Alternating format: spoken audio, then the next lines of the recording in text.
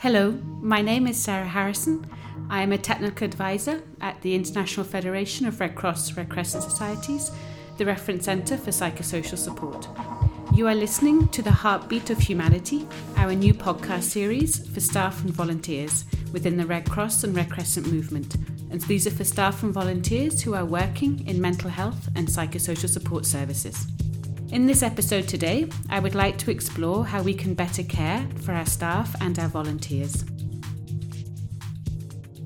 So why should we care about staff and volunteers? Why are they important?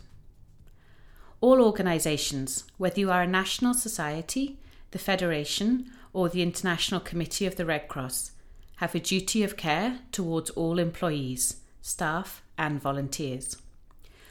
Duty of care comes from a legal perspective in relation to labour law, so looking at the physical safety, the health and well-being of all staff and volunteers whilst they are working for the Red Cross Red Crescent movement.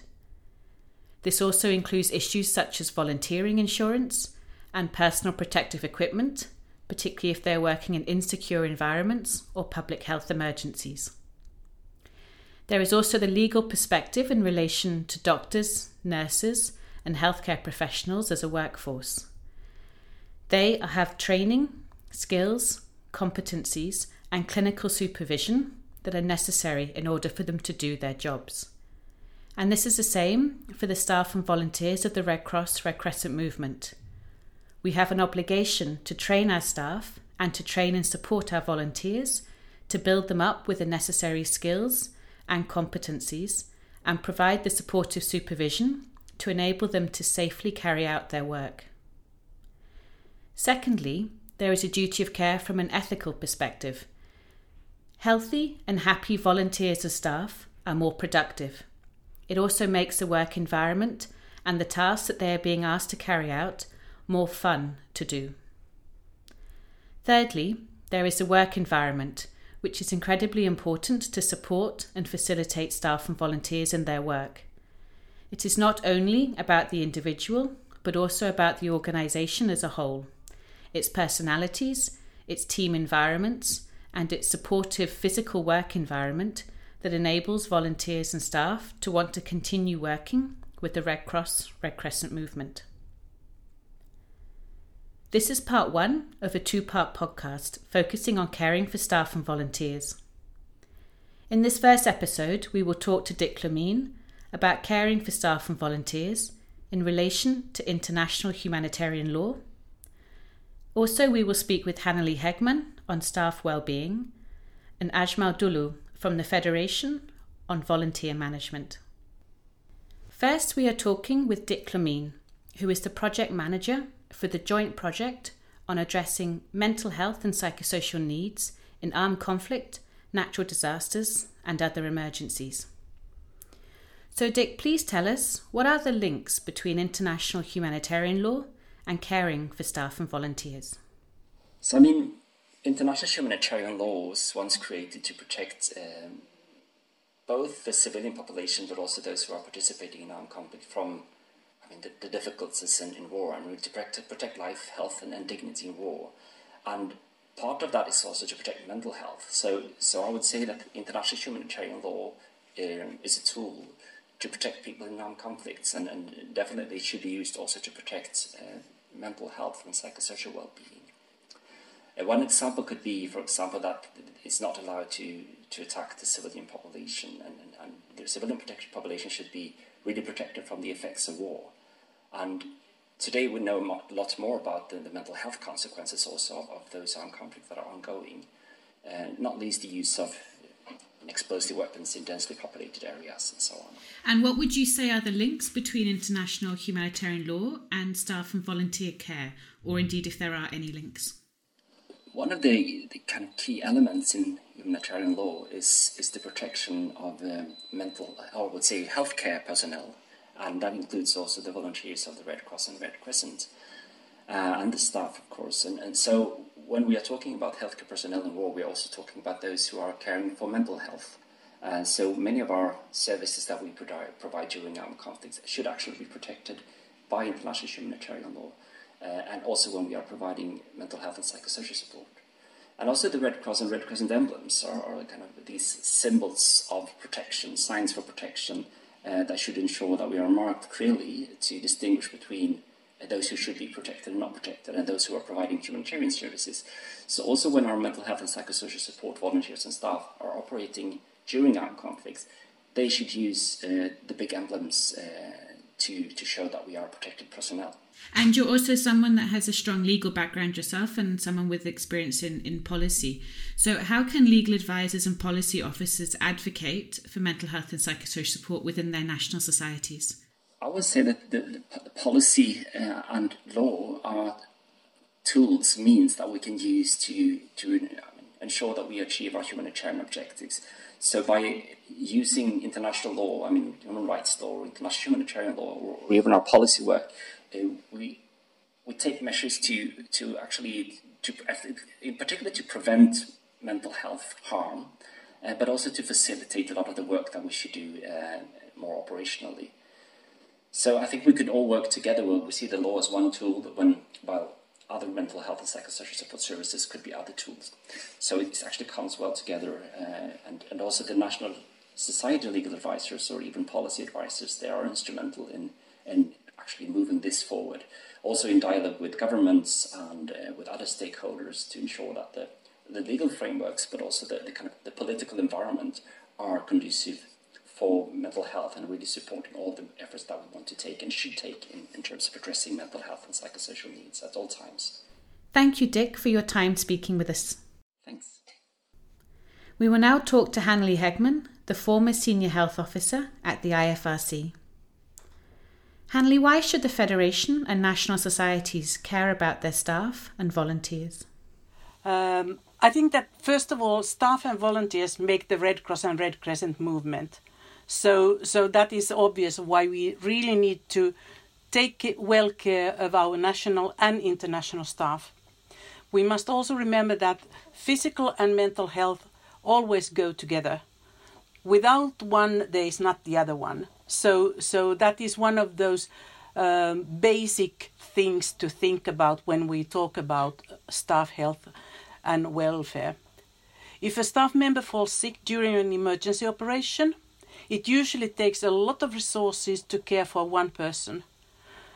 Preventive healthcare is therefore always important.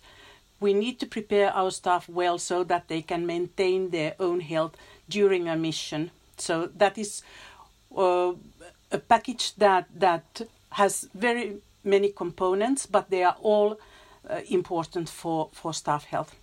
And how did you prepare the staff then? First of all, they need to have training. They need to have education about their own health, which is usually given during the induction courses. And we also have health briefing packages so that people know how to prepare for that specific country. People also need to have access to reliable information, because we know that internet is one of those that is full of information, but it's not all reliable. So we need to provide our staff for the information we know that we can trust. In Federation, we follow WHO guidelines, obviously, and of course also to remind about the PS Center in Copenhagen and all the material that is available there. And what is the role, would you say then, for human resources departments in relation to staff health and well-being? HR should ensure access to healthcare. That is one of those important things that in general the healthcare for humanitarian workers is not always there. It's a special trade or information, and therefore it's important that all national societies select their own healthcare provider whom they can trust when it's a rapid deployment or a long-term deployment, so that they provide the correct information for people. There should also be a staff health policy in place, and that should be carefully designed so that it has in place all the guides for the activities and procedures. Then the organizations should also decide who is the focal point for staff health. We know that there are not that many national societies who have a full-time focal point, a person who is doing staff health, but at least there should be somebody whom to turn to in HR or in the organization when there is a health problem, either mental or physical, but whom to ask if there are any concerns or raise any concerns that people have during an deployment and during any kind of operation or activity we are doing. Of course, it should be a healthcare professional if possible, but that is not always possible. So at least to have a name and a phone number whom to contact whenever there is a problem. And then it needs to be reminded that confidentiality is very, very important. Without trust, there is no real flow of information, and people don't dare to come and raise their concerns if they don't trust the organization. So that must be said at all times, that it is important, and people need to understand that health information is not something that we share. It's kept always, at all times, always to those who should be informed and nobody else. And that health information would then be kind of secure and protected, whether it's a physical problem or if it's a more mental health related issue. Absolutely. And I think that it's important also that the organizations, and especially HR, knows the history of a person, and that person is also ready to share it, so that they are not deployed to places that do not fit them and their health. For instance, somebody who has a tragic history of some kind of critical incident, sometimes it's not good to go to an active war zone or things that remind about that former situation. So it needs to be discussed openly, but in a confidential manner. And I think that if people don't have the trust, they will not share. Yeah. And you, when you were working with IFRC, you had a system of staff health or staff stress counsellors. I'm not quite sure the terminology for them, the title for them. What role did they play in relation to a human resource department, for example, within IFRC? So we have in each and every region 2 stress counsellors, as we call them. And the practice is, and what we really encourage is that before the person starts a deployment, or just when they have arrived to the country, they have a briefing with one of these stress counsellors, so that they learn what IFRC is offering and what the staff health policy says, what is the stress management in the field providing, so that if there would be some kind of situation where they need to contact this person, either for themselves or a team member, they would know whom to go to. So the trust is already built, there is already a connection, and then it's much easier to go and tell and contact the counsellor when there is a need to talk. And the agreement is that has been always emphasized that all these discussions are confidential. And if there would be a reason to highlight any part of the discussion to a manager or to HR or to any other person, line manager, it always goes with the approval of the person. It never goes behind somebody's back. We never leak information out without discussion first, because sometimes you need, for instance, the manager's approval or support, but that discussion should never take place without the approval of the person first. And I guess the informed consent is also part of trust as well. Absolutely. Yeah. Okay. And the last question I have for you today was, what would be your top 3 tips to IFRC managers and also other leaders within national societies on how they can best support their staff? I think that this starts with making sure you have a staff health policy in place, because that should already have all the components that are related to staff health. It must, of course, follow the national labour law. Yes. And respect the occupational health standards in the country. And it's important also to make sure that it's reviewed regularly, because we have new situations in place every now and then, and that must be reflected in the staff health policy. So make sure that somebody goes through it every now and then and checks that it's up to date. There is not old information. The other thing I would say is that ensure you have a system in place to support staff before, during and after any deployment. Ask staff what they need to feel, cared and feel safe and healthy. I think it's one of those that we sometimes forget to ask and get the feedback and also collect the information when people are returning from mission, that Yes. What can we learn from this deployment? What was missing there to make it perfect? And one part is between missions, especially to provide training so that people get prepared for their missions, to understand what is, for instance, teamwork, how to support each other.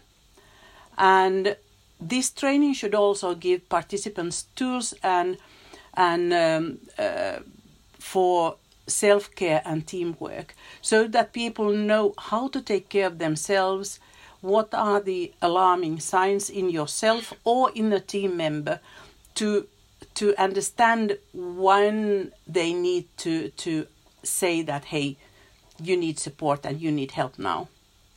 And then, of course, there needs to be a critical incident management plan that is created and tested also and well known to all staff, so that they know that there is a plan already and not start to make any kind of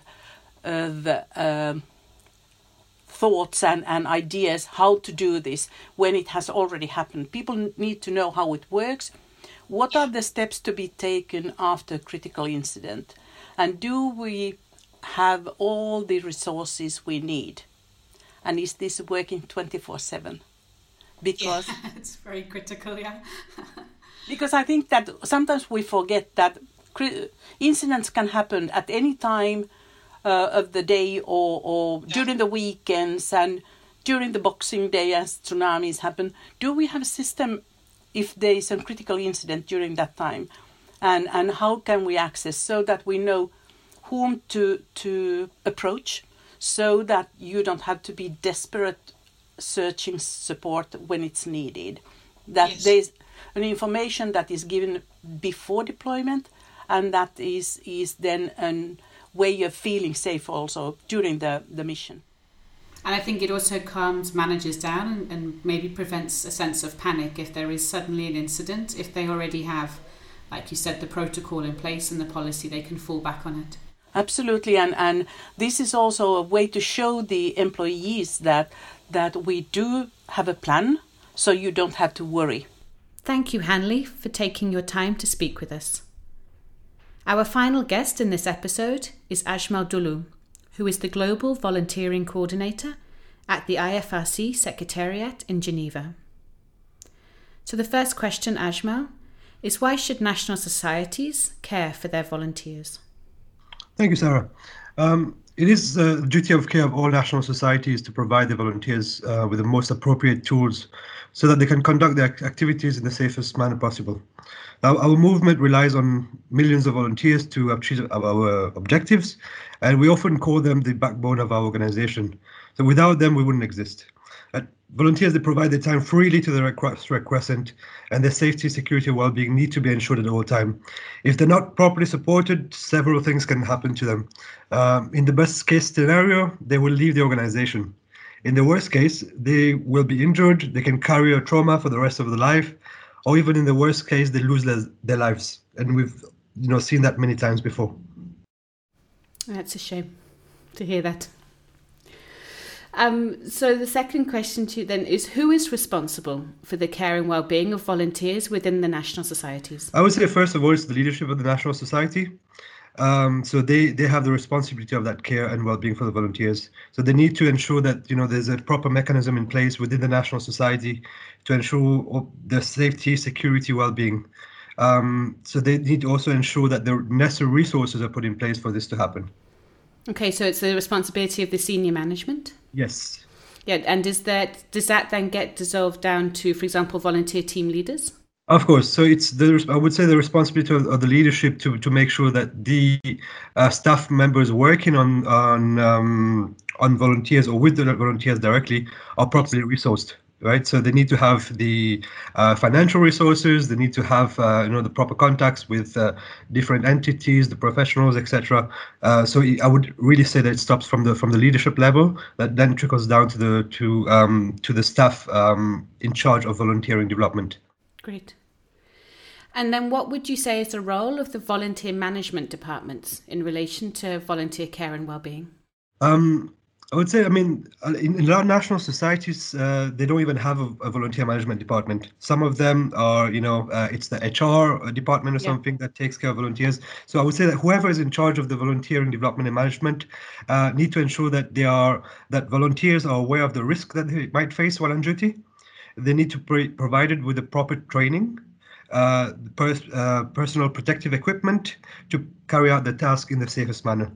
They need to have the time to rest and recuperate from stressful activities, and they need to be able to access support whenever needed. So this includes psychosocial support, insurance, and so on. Okay. And then I would say finally, they need to be treated with respect. Yeah. And what are your top 3 tips that you can advise national societies to help them better care for their volunteers? I think it would be excellent to have a focal point within the national society that the volunteer need support, and that preferably happens at the branch level. They need to invest in professional staff that can support them best, and in case that is not an option, to make sure that they are referred to a professional who can help them out. And I would say the third thing is to assess the risk before sending volunteers out on duty, to make sure that they're doing no harm by asking them to do something. So the staff cannot force somebody to go out knowing that they might encounter harm on their way. And then I would say lastly, don't treat them like a workforce. Yeah. So how are they different from a workforce then? I would say, volunteers, they provide their time freely. So, I think we should really treat them with respect, as I said before, and listen to their ideas, because they are the one really on the ground representing the organization. So if we treat them like a workforce, I don't think their level of motivation will be the same as they would just join the organization, working for such a large humanitarian organization like ours. They need to be listened to share their ideas and to propose different solutions, because they are the one doing all the work for the organization. Yeah, we should be treating them with respect indeed. Thank you for that. Yeah. And thank you very much for your time today, Ajmal. Thank you. You have been listening to The Heartbeat of Humanity, a podcast series for Red Cross, Red Crescent movement staff and volunteers about mental health and psychosocial support. In this first episode, we have been exploring the importance of staff and volunteer well-being from the global and organisational perspectives for national societies and for the Federation. In part 2, we will continue to discuss how we can better care for our staff and volunteers by talking to Ismail Yusuf, who is the Senior Psychological Support Officer at the Ethiopian Red Cross, and to ICRC's Bangkok-based Regional Staff Psychosocial Support Coordinator, Dr. Kinan Alderman. You can find more resources about mental health and psychosocial support on the IFRC Psychosocial Centre website. Resources include manuals, webinars, policy documents, programme materials, educational videos, and information about upcoming trainings. My name is Sarah Harrison, and I hope you have enjoyed listening to this Heartbeat of Humanity podcast. Remember that mental health matters.